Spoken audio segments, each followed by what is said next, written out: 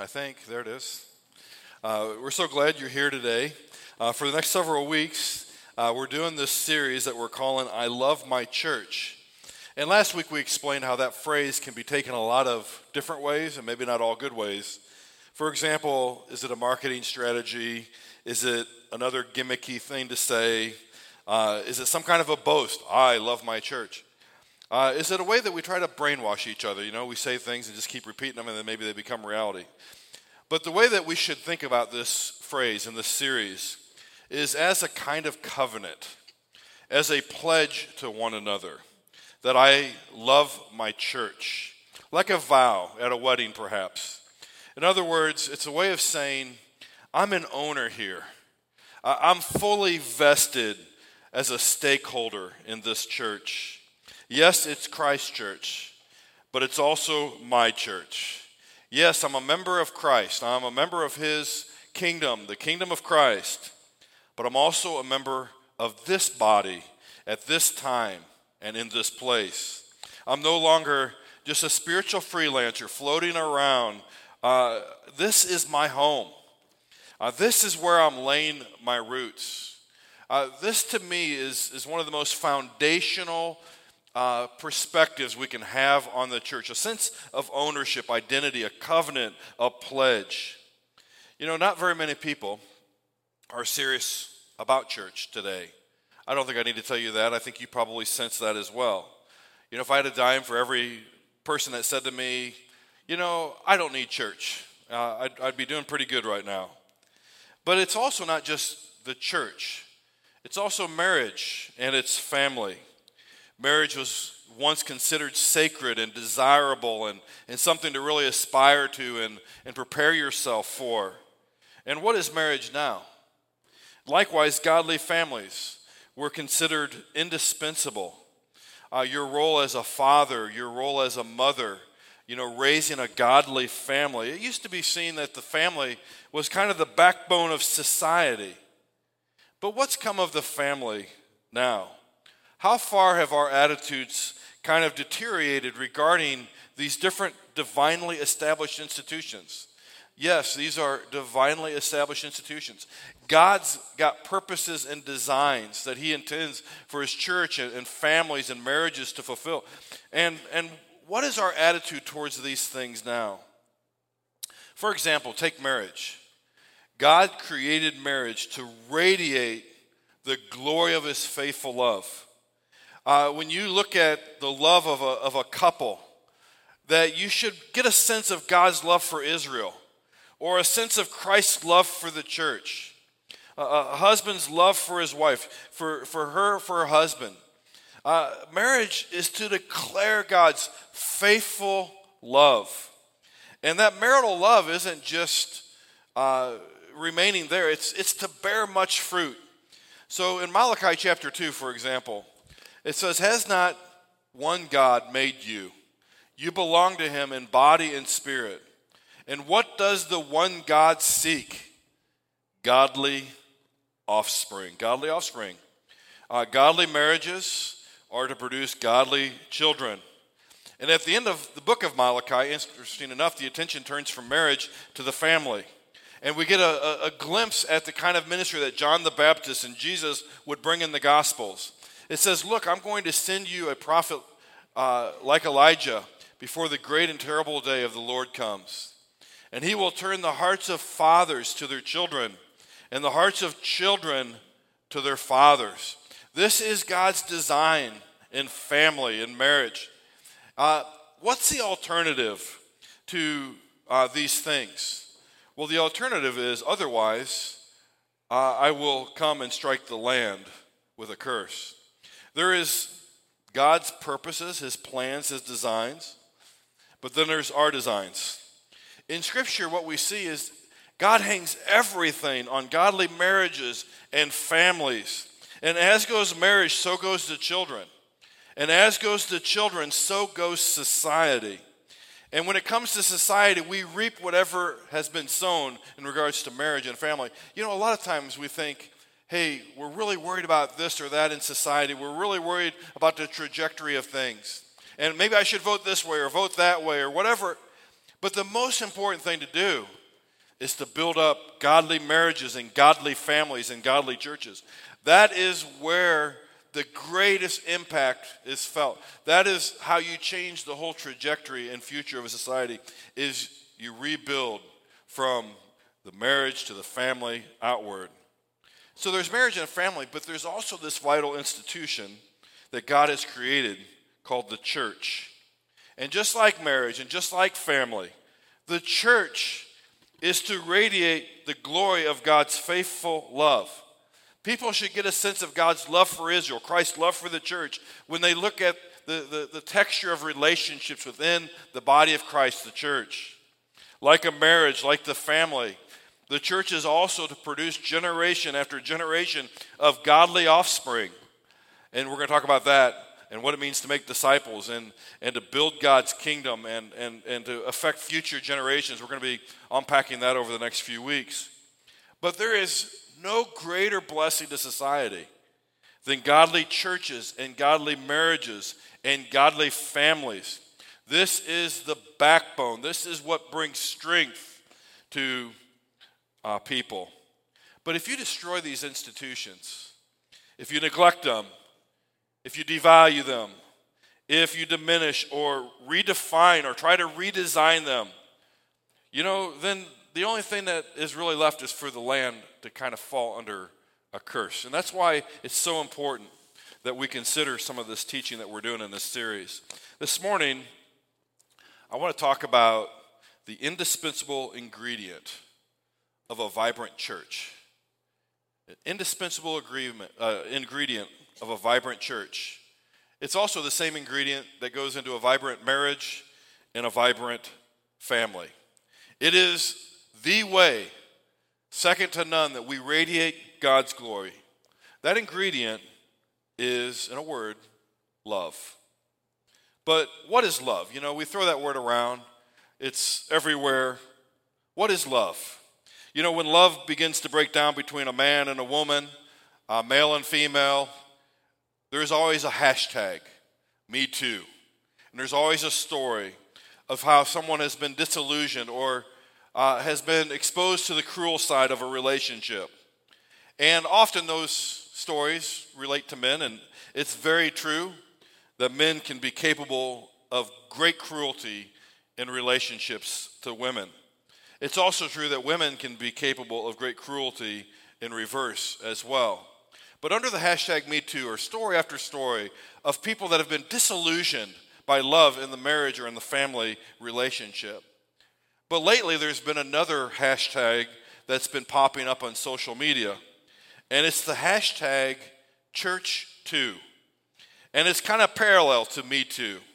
And it's stories about how the church as an institution can be capable of great cruelty and neglect of people.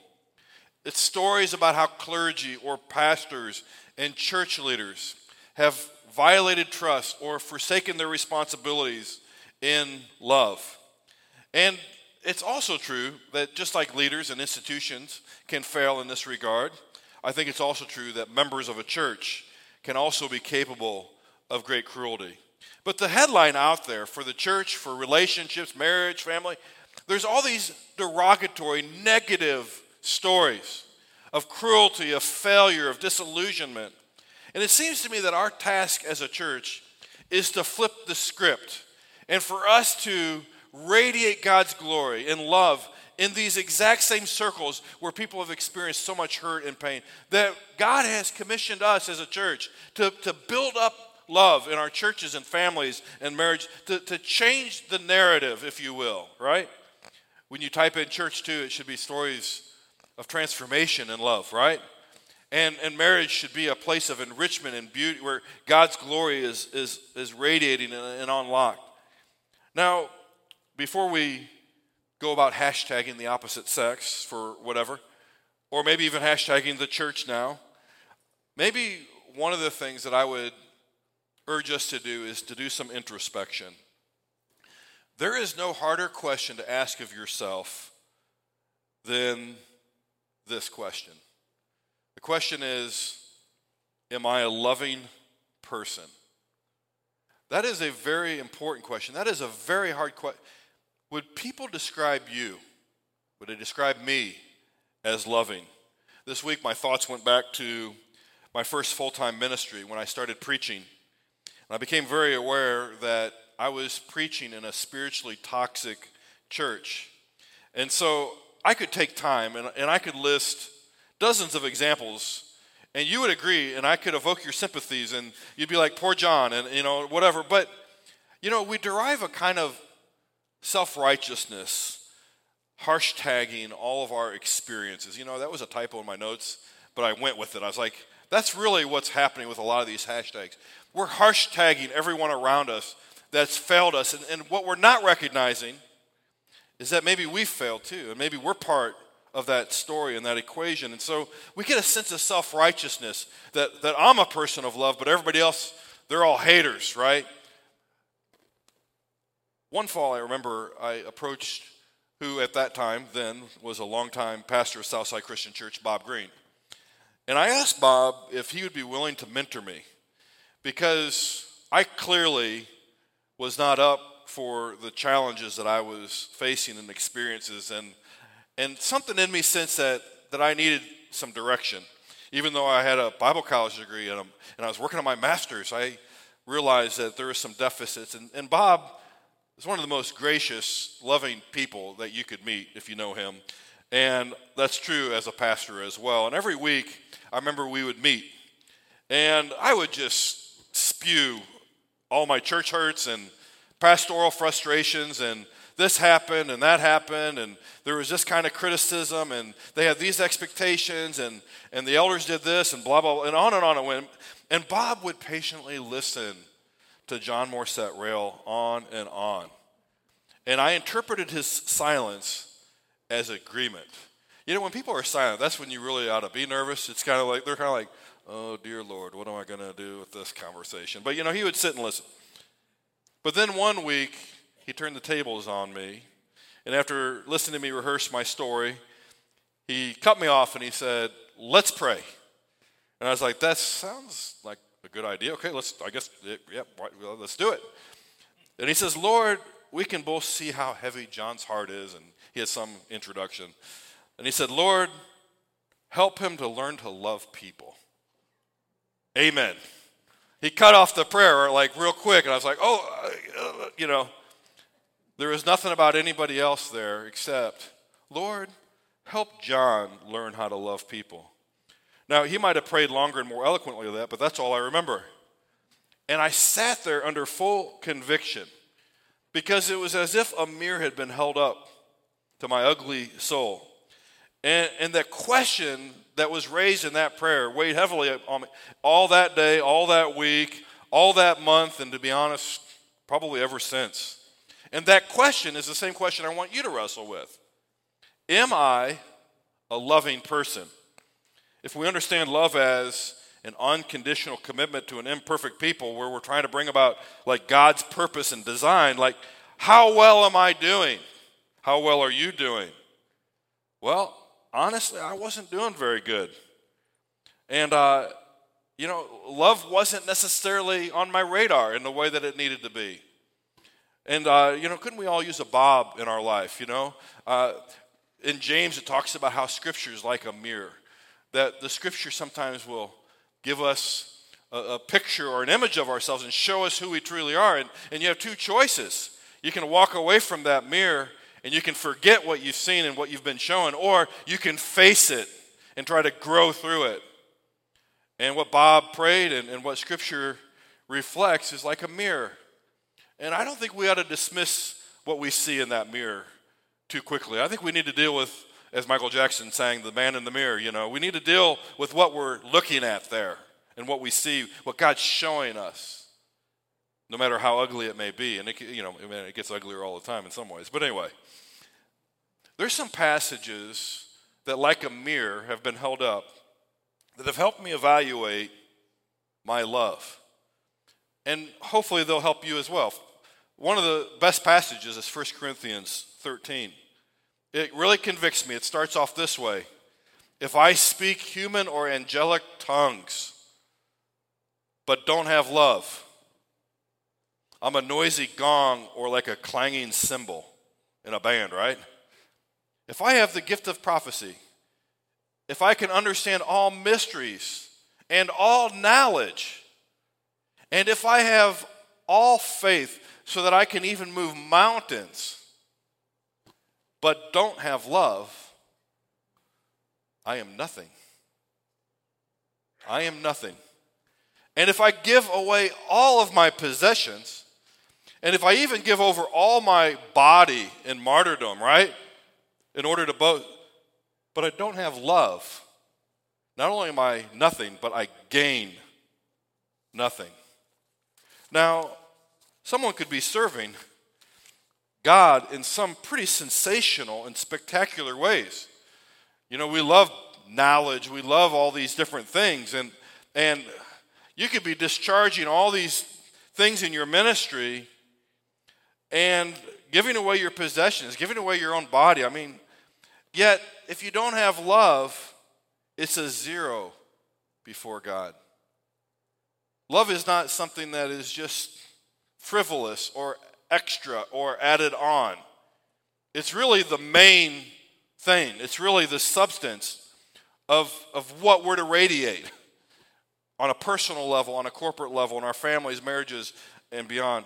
I think of Matthew 7, where Jesus says, "Not everyone who says to me, 'Lord, Lord,' will enter the kingdom of heaven, but only those who do the will of my Father in heaven." Well, what's the Father's will? He tells us the greatest commandment is love the Lord your God with all your heart, mind, body, and soul, and the other is like it, love your neighbor as yourself. So on that day, there's going to be a bunch, Jesus says, that say to me, "Lord, Lord, didn't we prophesy in your name? Didn't we drive out demons in your name? Didn't we do all these miracles in your name?" And I'll announce to them, "I never knew you. Depart from me, you evildoers."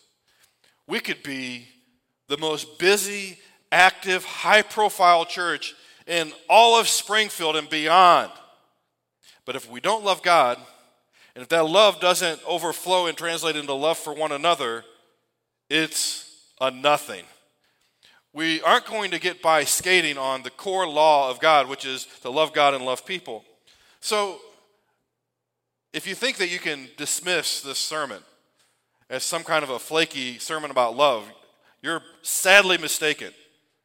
Because to God, love is everything. Now, what does love look like? 1 Corinthians 13, I like it that the Bible doesn't just leave vague as an ethereal, hollow banner that you can pour your own meaning into. Whenever the Bible talks about love, it pours meaning and substance into the idea of love by telling us who God is. So everything you read about love in the Bible is first and foremost about who God is in his relationship with us. But then everything you read about love is how we are to show God-like love to each other. So 1 Corinthians 13 is one of those passages about love, about God's love, and about our love. Love is patient. Love is kind. God's love is kind. It doesn't envy. It's not boastful. It's not arrogant. It's not rude. It's not self-seeking. It's not irritable. It doesn't keep records of rights and wrongs. Love finds no joy in unrighteousness, but it rejoices in the truth. It bears all things, believes all things, hopes all things, endures all things. Love never ends. Now, I remember back when Laura and I were dating, I had a friend who cautioned me that it's a really, really big deal if you tell a girl, "I love you." So I didn't date in high school, and when I went to Bible college, I started dating Laura. She was the only one I was interested in dating. And we started dating, and this friend, I took his advice to heart. And I waited and waited months and months to say those words. And of course, that same guy, he was a hypocrite because he spouted them off to his girlfriend within a week or two of dating. I mean, he was like, "I love you." I was like, "What are you doing, dude? You just, follow your own advice." But anyway, one night I got up the nerve and I sprung those words on Laura. "Laura, I love you." And I expected her to say those words right back. I had a certain way that I envisioned this whole thing going.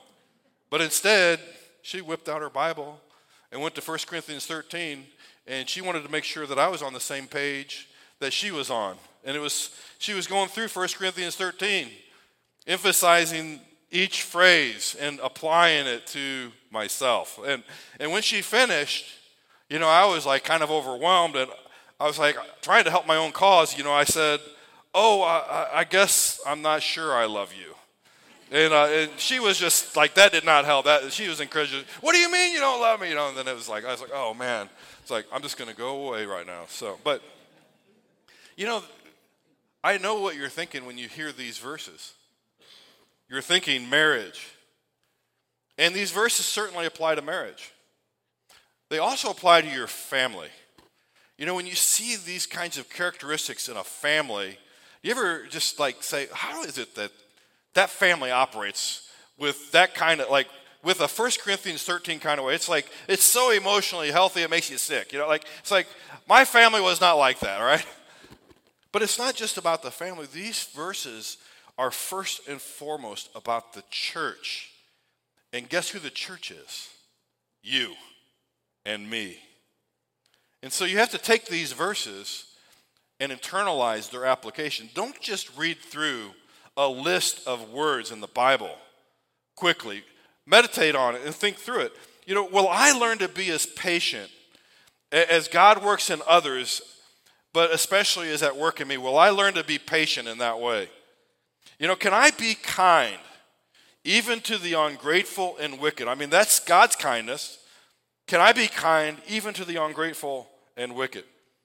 Can I be satisfied where God has planted me and not envy the call or place or whatever it is that maybe others have been called to? There's so much that we like to boast in, knowledge being one of those things, our strengths, our abilities, degrees, accomplishments, experience, all these things, strengths, abilities, gifts. Can I learn to boast in Christ crucified? Is it enough that I point to him, that he become greater and I become less? Can I stop looking down my nose in arrogance as if I somehow need less grace than other people need? Can I stop rudely pushing forward, advancing myself, my vision, my agenda? What do you think of when you think of lead pastors these days? You think of people that have an agenda and they're driving it, and it's kind of a scorched earth. You're either on the bus or off the bus, and I'm advancing my vision and advance. What's it look like to unplug from that and to seek first his kingdom and his righteousness and to let that be the guiding vision? Why do I have to supplant God's vision with my own in order to feel validated as a leader? I don't know, but can I overlook people's shortcomings and faults instead of being irritated with others? Can I let go of my hurts and forgive?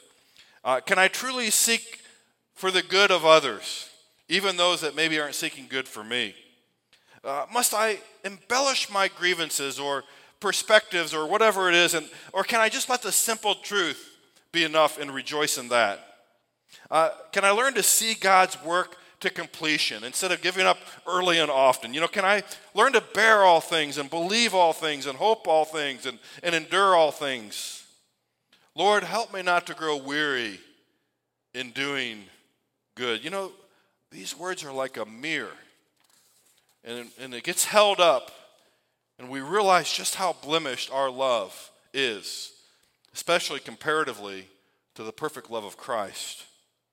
This past week I was reading a book called The Motive, and it's written by Patrick Lencioni, and he's written like a dozen leadership fables, and they're all really good and very applicable if you like to read business literature and things that will challenge you. But he wrote this book, and in the introduction he writes, he goes, whenever I hear a graduation speaker exhort a group of students to go out into the world and be a leader, he says, I want to stand up and shout, no, please don't be a leader, unless you're going to do it for the right reason.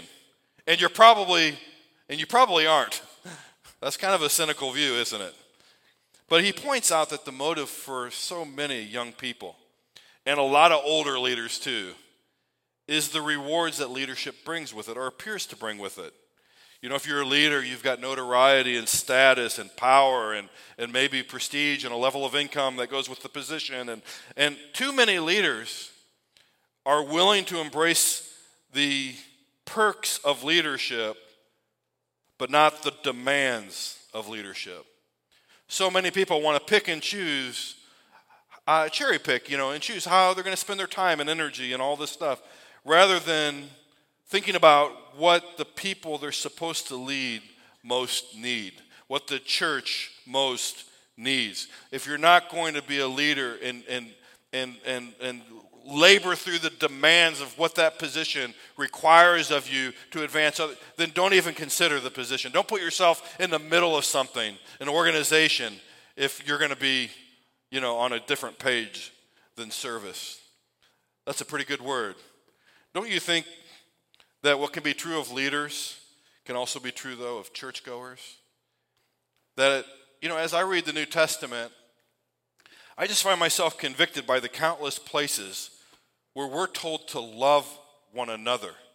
We often will affiliate, we'll make a covenant, we'll come alongside a group of people for the benefits and the perks and the rewards, but are we willing to come by another person to do the work?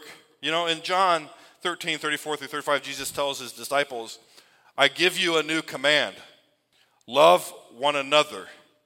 Just as I've loved you, you are also to love one another. And by this, everyone will know that you're my disciples if you love one another. There is no larger print word in that verse than the word if. Everything hinges on love. If you love, they'll know you're my disciples.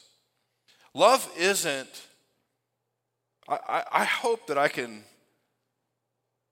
recalibrate your thinking about church. Love isn't an optional accessory to your church experience. It is to be your church experience. But more than just being your church experience, it's an experience that you're part of authoring and scripting and acting out. You are the one that helps create that script and make that script into reality.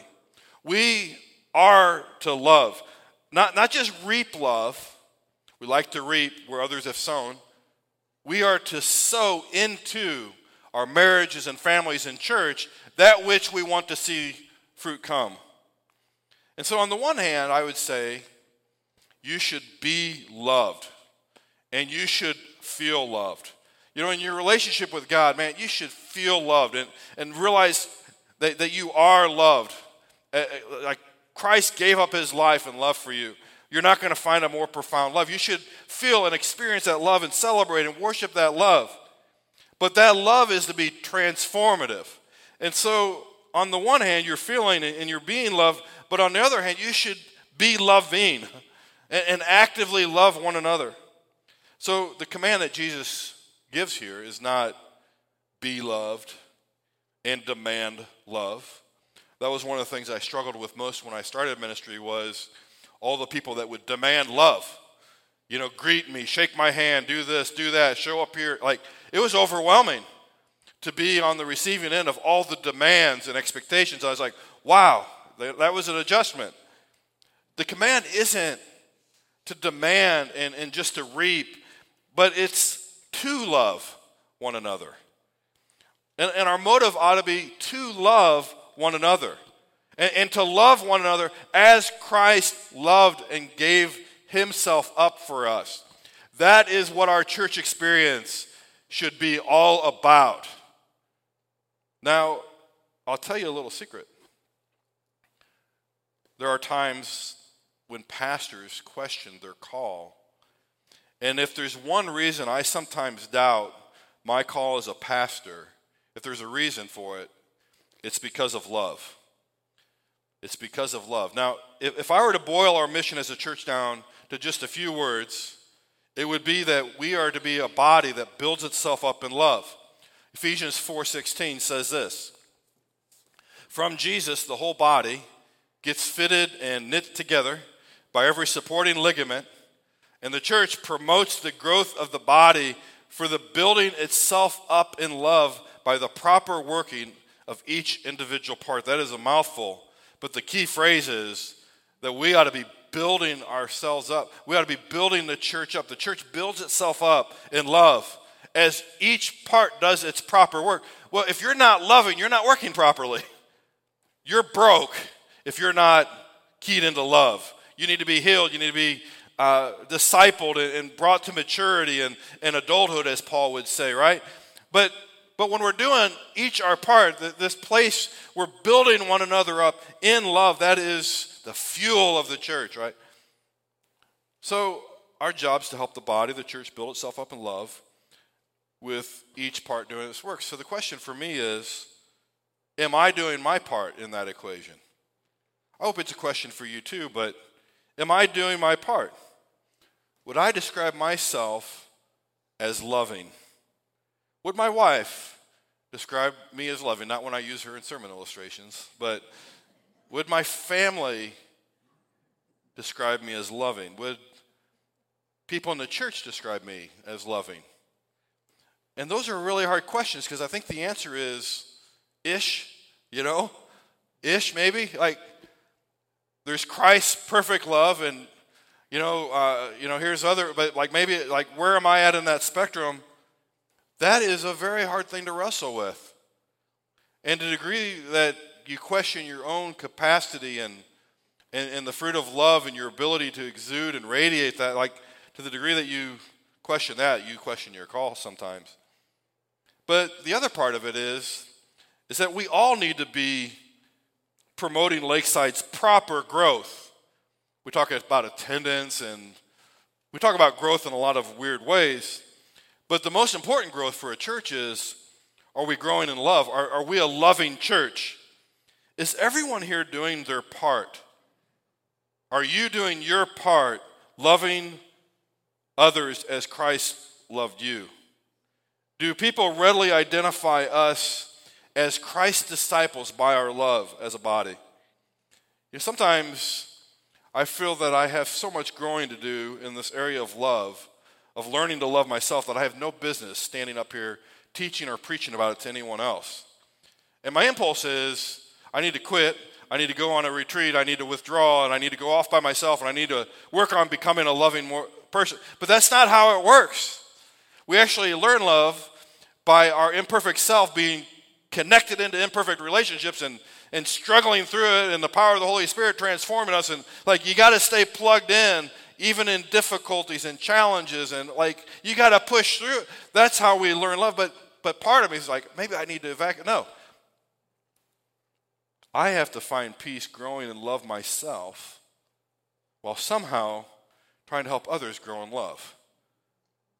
I'm not sure that's the greatest job description, but that's really what being a pastor, being a Christian, being a parent, being a mom, a dad, that's what it is. You're trying to get peace growing in love yourself like Christ while trying to help others around you do the same. You're trying to build a 747 while also trying to fly it. I don't know. But don't you feel that way? And yet we can't give up. We have to lean into that. In addition to 1 Corinthians 13, there's a whole list of one another commandments in the Bible. The Bible never lets us, again, think of love sentimentally. You can't flake out. It's always concrete, tangible, specific things so that you're left with no doubt about whether or not you're growing in love. Take unity, for example.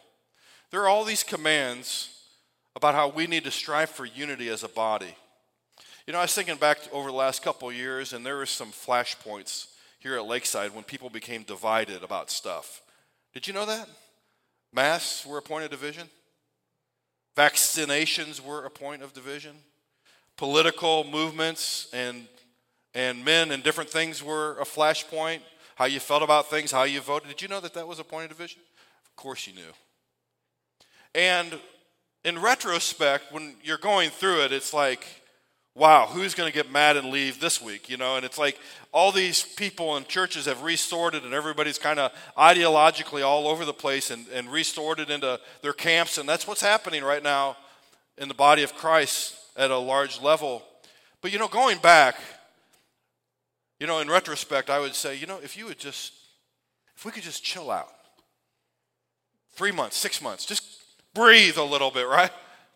We wouldn't have had any reason for division. Because when you look back, Look how ridiculous some of those relationships that got destroyed did not have to be destroyed for the things that they got destroyed over, if you look back in retrospect. So there's all these commandments, like be at peace with one another. Don't grumble among one another. Like, be of the same mind of one another, which means work through your differences and find agreement with each other and have conversations and dialogue. Accept one another. Wait for one another before eating. Don't bite, devour, and consume each other. Don't challenge or envy one another. Gently, patiently tolerate one another. Be kind, tender-hearted. Forgive one another. I forgive you for thinking that way. Bear with one another. Oh boy, here it comes. They're going to give me their little, okay. Bear with one another. Don't repay evil for evil. Seek the good of one another. Confess your sins to one another. We have to do better going forward in regards to unity. An expression of love, the substance of love, is unity as a body. Every division is going to be exacerbated politically, ideologically, more and more as we go forward. I don't think it's going to get better. We have to be united in love. Love one another. Through love, serve one another. Tolerate one another in love. Greet one another. Be devoted to one another in love, serving each other. We're going to talk about spiritual gifts and serving one another next week and what that actually looks like and means and how the body functions. And we have to be serious about building what God wants built. Humility is a face of love. Wash one another's feet. Give preference to one another. Don't be haughty. Be of the same mind. Serve one another. Be subject to one another. Regard other people as more important than yourself. Clothe yourselves in humility toward one another. Discipleship. Building up the next generation and one another in love. How do you do it? Don't judge one another. Don't put stumbling blocks in front of each other's paths. Speak the truth in love to one another. Don't lie to one another. Comfort one another with the hope of the resurrection. Encourage one another. Build each other up. Stimulate one another to love and good deeds instead of to hate and vitriol. Pray for one another.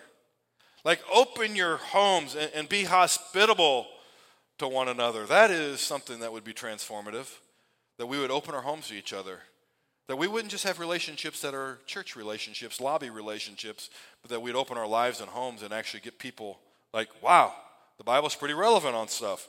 Teach and admonish one another with songs, hymns, and spiritual songs. By this all men will know you are my disciples, Jesus said, if you love one another. This is not an apology, but this is a declaration for myself, is that when it comes to love, I've committed myself to being a lifelong learner. The more I learn about love, the more I realize how deficient in love I am. But the more I look at Christ's perfect love, the more inspired I am that I'm a lifelong learner when it comes to love. And that's what we all ought to be in the church. Is, yeah, we come kind of bruised and whatever and harsh-tagged or hashtagged or whatever. Like, we all come, but we're going to flip the script and we're going to author a new experience together, right? We're going to live it out.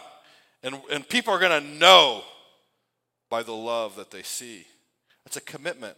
It's a covenant to love one another as we've been loved. No excuses anymore.